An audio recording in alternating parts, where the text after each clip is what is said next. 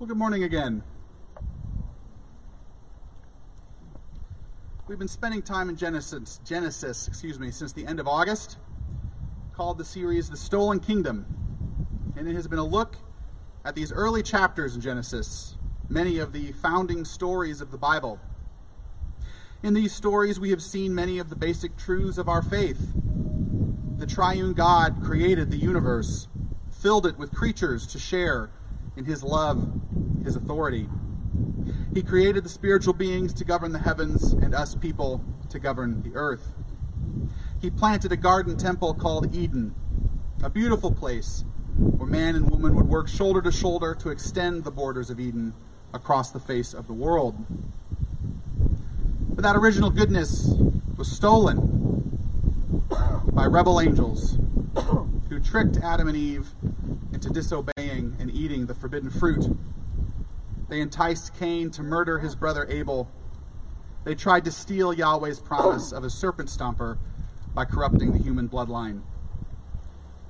Here at the beginning of Genesis 6, and we'll be kind of in a couple chapters of Genesis this morning, not just one passage, but at the beginning of Genesis 6, it appears as if they have succeeded. In chapter 6, verse 5 says, "The Lord saw that the wickedness of humans was great in the earth, and that every intention of the thoughts of his heart was only evil continually. And the Lord regretted that he had made man on the earth, and it grieved him to his heart. So the Lord said, I will blot out man, whom I have created, from the face of the land, man and animals, and creeping things and birds of the heavens, for I am sorry that I have made them." We wouldn't be blamed for thinking that it seems like the Creator is abandoning this world to be devoured by evil and death. But not so, says the very next verse. For we see in verse 8 that Noah has found favor in the eyes of Yahweh. The promise holds. God is faithful, even in the darkest time. We generally try to focus in our sermons on one particular passage, but this morning we'll be kind of doing a flyover of Genesis 6 through 9, which is the story of the Great Flood. I thought about having us read all of that, but decided against it, which I imagine we all agree with. There is just so much here. Months of preaching, probably. But alas, I'll only point out a few broad themes. The story of the flood is one of the most famous in the Bible. That's part of why we kind of wanted to approach it as a whole block. It was a demonstration of the Creator's power and righteous judgment of sin. But it's also a story of hope, salvation, of Yahweh's long-suffering love. The corruption of sin spread across the whole face of the earth, but he did not abandon this world, his people, or the promises he had made. When I was a lad, my grandfather took me fishing. This probably was the only time it happened because I didn't enjoy fishing, but he did, and so he took me along on a small aluminum rowboat. And while we were out on the water, I don't remember what time of day it was, this particular afternoon, the wind picked up, clouds moved over the sun. It looked like it was set to storm. And in my alarm, I stood up where I was in the bow of the rowboat. I don't remember what I thought I was going to do or where I thought I was going to go, but I wanted off the ride. I was old and big enough to rock the boat, but not old enough to realize that would happen if I moved too much in the boat. I put myself in more risk of falling in the water than the approaching storm. And generally with boats, overboard is not the place you want to be. My grandfather, Navy veteran, old man of the sea, master of rod and reel, stayed calmly seated in the stern, and he told me to sit my butt down. I explained that we were sinking. He asked me, "You got water in your ears?" "No." "Then you're fine. Sit down." He told me to trust him. We find ourselves in a similar position. There's wisdom in us, or for us, in trusting the captain, and staying seated in the rowboat, even when the storms start rolling in. We are all aboard the good ship Calvary. She's a bit bigger than an aluminum rowboat. The wind of hardship is picking up. Dark clouds of disagreement threaten the sunlight. We are fearful, anxious, angry. But the captain is with us, and he has instruction for us out of this familiar tale of the flood. Moving down to chapter 6, verse 11. Now the earth was corrupt in God's sight, and the earth was filled with violence. And God saw the earth, and behold, it was corrupt, for all flesh had corrupted their way on the earth. And God said to Noah, I have determined to make an end of all flesh, for the earth is filled with violence through them. Behold, I will destroy them with the earth. Instead of children, which is what was supposed to be being fruitful and multiplying, we see that violence and wrongdoing is multiplying and spreading over the face of the earth. And whether we agree, last week we looked at Genesis 6, verses 1 through 4, whether we agree with the supernatural reading that I presented last week or not, all of the interpretations of that passage agree that what's being described is a violation of boundaries set up by the Lord. There are distinctions between angels and people, between people and animals, between God and people. These distinctions are good. That's how the world was created. And so when these boundaries are corrupted by violence, oppression, selfishness, when people treat one another as objects, when people treat one another as animals, when people think of themselves as being God, all of these things are a rejection of the good order of creation. A terrible reversal of what Yahweh has declared to be good. Moving to chapter 7, verse 5. And Noah did all that the Lord had commanded him. He built the ark. Noah was 600 years old when the flood of waters came upon the earth. And Noah and his sons and his wife and his sons' wives with him went into the ark to escape the waters of the flood. And verse 11 says, In the 600th year of Noah's life, in the 2nd month, on the 17th day of the month, on that day, all the fountains of the great deep burst forth, and the windows of the heavens were opened. Now, this isn't merely a burst pipe or a high tide or a flood surge that Genesis is describing here. The great deep, which is referenced in verse 11, is the massive reservoir of water hidden under the ground that was split from the waters above when the Lord made the sky in Genesis 1. The windows of the heavens were opened to let those waters above come crashing down to meet the waters below. We can imagine that when Yahweh created the world, it was really like this little bubble of air and light in this vast ocean of darkness. And on the day of the flood, he popped the bubble. The flood tells us that the Creator will not let evil overrun the world.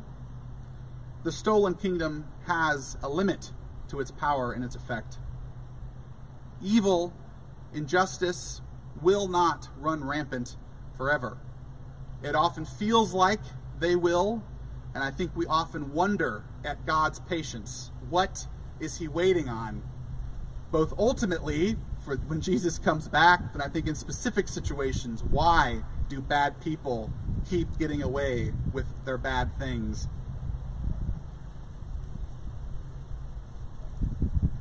The flood was a judgment on wickedness, but it was also a judgment of promise. It wasn't only judgment. It wasn't only destruction. The story doesn't end here in Genesis chapter 7. There was one bit of order floating on this vast ocean of chaos, the ark. And really what the flood was is it was a reset of creation. God made Noah and his family kind of new Adams and Eves. Yahweh reset the creation rather than let it melt into chaos and corruption.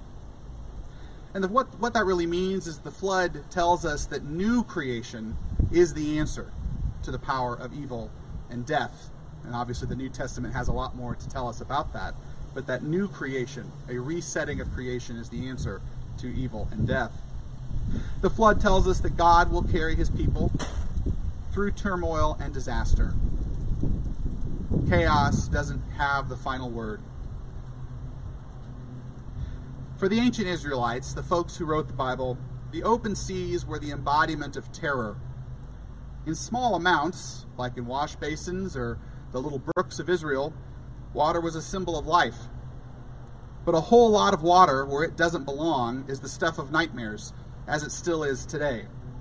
All God's people who've dealt with a flooded basement or worse know this to be true. Water is chaos and darkness. It's where monsters like Leviathan live. The open oceans are a symbol of social unrest and the ferociousness of the Gentile empires. And so fittingly, boats are often used in the scriptures to symbolize the Lord's protection and guidance. We think of Jonah in the storm, Jesus and the frightened fishermen, Paul on the way to Rome. In the Middle Ages, the church itself came to be understood as a boat in the tradition of Noah's Ark. Many of the old churches in England have beautiful timber ceilings meant to remind of a ship's hull. So Calvary, too, is a boat of sorts. We are a vessel of God's mercy and goodness, crewed by sailors and disciples who also sometimes get spooked by the storms and squalls of life.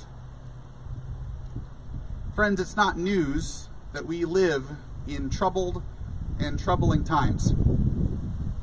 A pandemic around the world, injustice and greed in many of our places of power.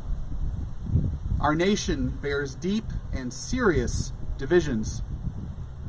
Our own bodies turn against us in sickness and old age. And these difficulties are not going to come to an end anytime soon. There's no simple solutions for many of the issues that we face as a nation, as a community. And I think the next several months especially are going to be deeply challenging. Many of us will face isolation, disappointment, hardship, sickness. We've already been facing challenges. We should never forget that the serpent is still out there, seeking to steal and kill and destroy. Many churches are closing. Many churches are buckling under conflict.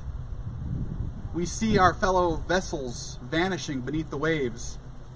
We see the wind and darkness. In our fear, anxiety, and anger, we stand up in the boat. Perhaps we can get off. But generally with boats, overboard is the last place that you want to be. And Calvary, I think that our encouragement today is that the captain is here with us. He's in the boat. My granddad had enough wisdom not to let me take the boat by myself out onto the lake, but he was there with me in it. I think Jesus is telling us to sit down, to stay where we are, to rely on him.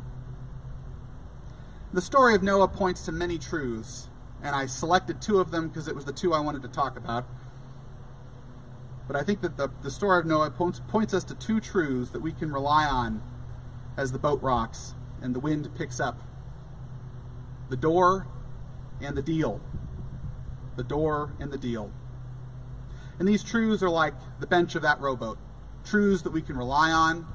Truths that we can sit down on, if you will. Truths that will help us stay afloat.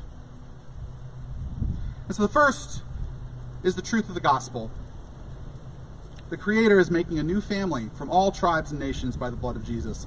We are adopted as daughters and sons of God because of Jesus' death and rising again. That means that no one is a part of Calvary or any church unless God wants them to be there. And we see this symbolized in the door of the ark. Looking at chapter 7, verse 15. They went into the ark with Noah, 2 and 2 of all flesh, in which there was the breath of life. And those that entered, male and female of all flesh, went in as God had commanded him, and the Lord shut him in. We see that Yahweh chose who got on board the ark, and then he closed the door. That was it. And doubtless there were probably others who wished to, especially once it started to rain. But the door was shut. No one was stowing away. Noah didn't come upon his neighbor Frank stuffed in the cabinets after a few days at sea. The Lord's favor was the only way on that boat. Now, obviously, a church's doors are never closed. Well, I mean, physically, yes, but, we're not locking anybody out. The good news of great joy is for all of the people, after all. But God is still posted at the door, letting in those he wants. I think we can be confident that the Lord desires all people to come to know the truth.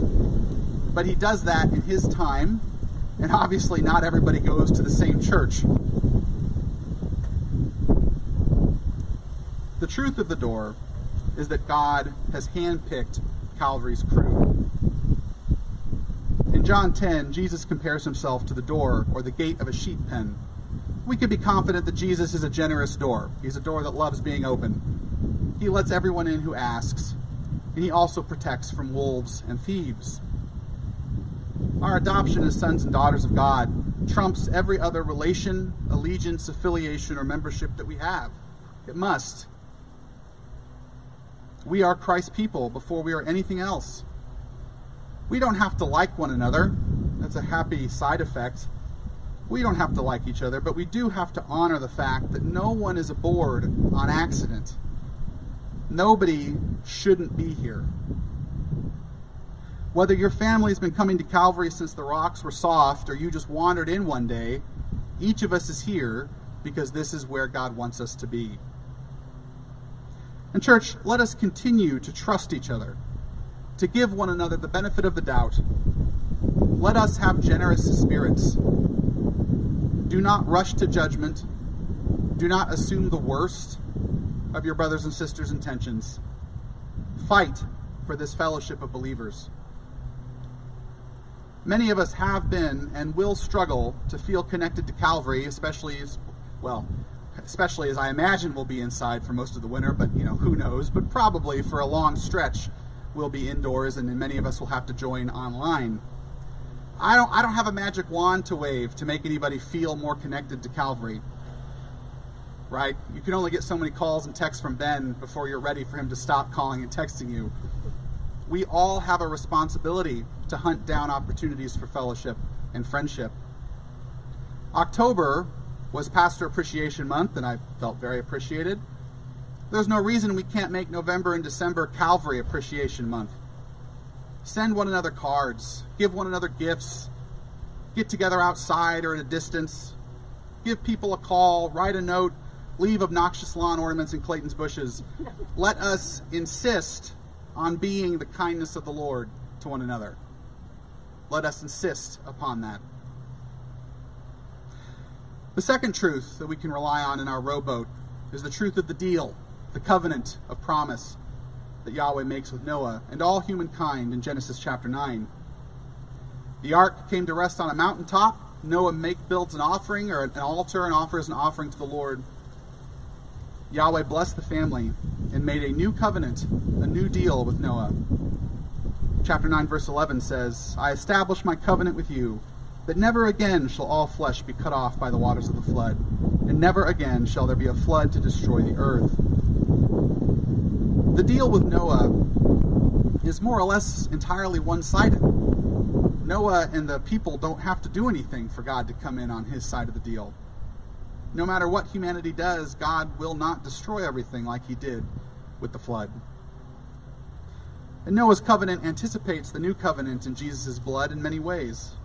God has acted in Christ to break sin's power, forgive us, and grant us new life in his kingdom. He did that without, some people were asking, but he did that for the world at large without anybody asking, and hardly anybody noticed when it happened. 2,000 years later, and we're still telling people about it for the first time. While we were still sinners, Christ died for us. All he requires is our pledge of allegiance and faith as we walk with Jesus day by day. He doesn't require perfection. He knows he won't get it. He doesn't require knowing all the answers. He doesn't require us always feeling happy or excited. But faith, trust, allegiance to Jesus and the ways of his kingdom. As many of us know, Yahweh named the rainbow as the sign of this everlasting covenant. And it's interesting that rainbows appear later on in the Bible when the prophets see the Lord. They often see rainbows that come along with him, that the Lord's appearance is like rainbows. I think that tells us that the Creator God wears his promises like garments.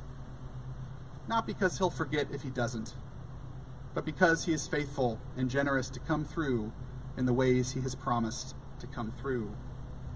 And as we face the storms and winds of these next few months, let us sit firmly down on the sure promises of God. Jesus promised never to leave us or forsake us.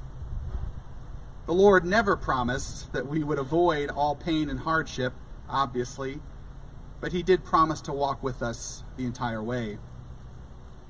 We can trust him to see us through to the other side of these trials and hardships. And I do believe that there is a far side. These things are not forever. This ark will one day come to rest. I don't know why all this has happened this year. It's easy to rush to explanations, but we really don't know why things unfold the way that they do. But I am confident that there is a future for this family of God's people. We have a message for Washington and our other towns, that Jesus is a good and faithful friend, that all are welcome at his table. I pray that you too will feel the Holy Spirit moving like a shift in the wind. He has plans for us on the other side of this pandemic. We should take advantage, to some extent, take advantage of the downtime now, because I truly believe that he will want us to get busy quite soon. In Genesis chapter 6, verse 6, it says that Yahweh was grieved to his heart by the sinfulness of people. And that word grieved is the same one that's used for Adam and Eve's pain that they experienced because of the curse in Genesis 3. Yahweh, the Creator, the King of everything, shares the pain that we feel as we make our way in this fallen world. Jesus looked with compassion on the harassed and helpless crowds, like sheep without a shepherd. I don't know about you, but the theme of my whole 2020 can be summarized as harassed and helpless. But the Lord has not left us alone in the open sea. As we remember the truth of the gospel, as we cling to God's promises, let us also rely on one another. I thought to myself many times over these last few months that while I wish that the pandemic and these different things weren't happening, I'm glad that Calvary is the church family with whom I get to weather them with. We're stuck with each other. And we're stuck with Jesus. And he will stick with us through whatever comes next for our church and for our community. And behold, there arose a great storm on the sea, so that the boat was being swamped by the waves. But Jesus was asleep. And they went and woke him, saying, "Save us, Lord, we are perishing." And he said to them, "Why are you afraid, O you of little faith?" Then he rose and rebuked the winds and the sea, and there was a great calm. And the disciples marveled, saying, "What sort of man is this, that even the wind and the waves obey him?" The answer, of course, is that Jesus is the Creator God, trustworthy, faithful, careful to keep his promises. May we continue to cling to him and trust. Amen.